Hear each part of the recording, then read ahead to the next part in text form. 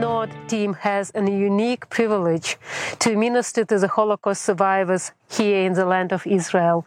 It is a great privilege to be the friend of Israel. Many people ask, why should we be friends of Israel? Let me share with you a little bit of a personal testimony. It was 11 years ago when I first came to the land of Israel.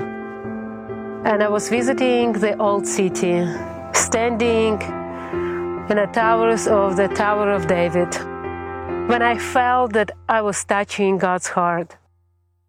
Heart of love, heart of compassion, and longing for His people. I could not stop weeping. Then my journey to study the heart of the Lord started. I started studying the Scriptures. The Scriptures are full of expression of God's heart towards His people. He calls them special treasure. He says, "But you, Israel, are my servant, Jacob, whom I have chosen, the descendants of Abraham, my friend.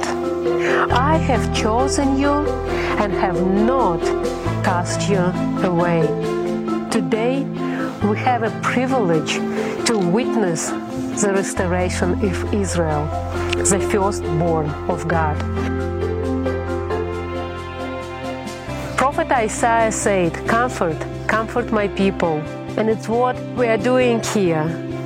A word of encouragement, a smile, a birthday card, a gift that was made by hand, a few hours of fellowship during the lonely routines. It's what these people need today.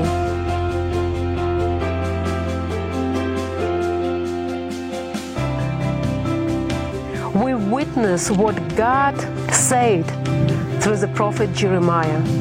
"Yes, I will rejoice over them to do them good, and I will assuredly plant them in this land with all my heart and with all my soul."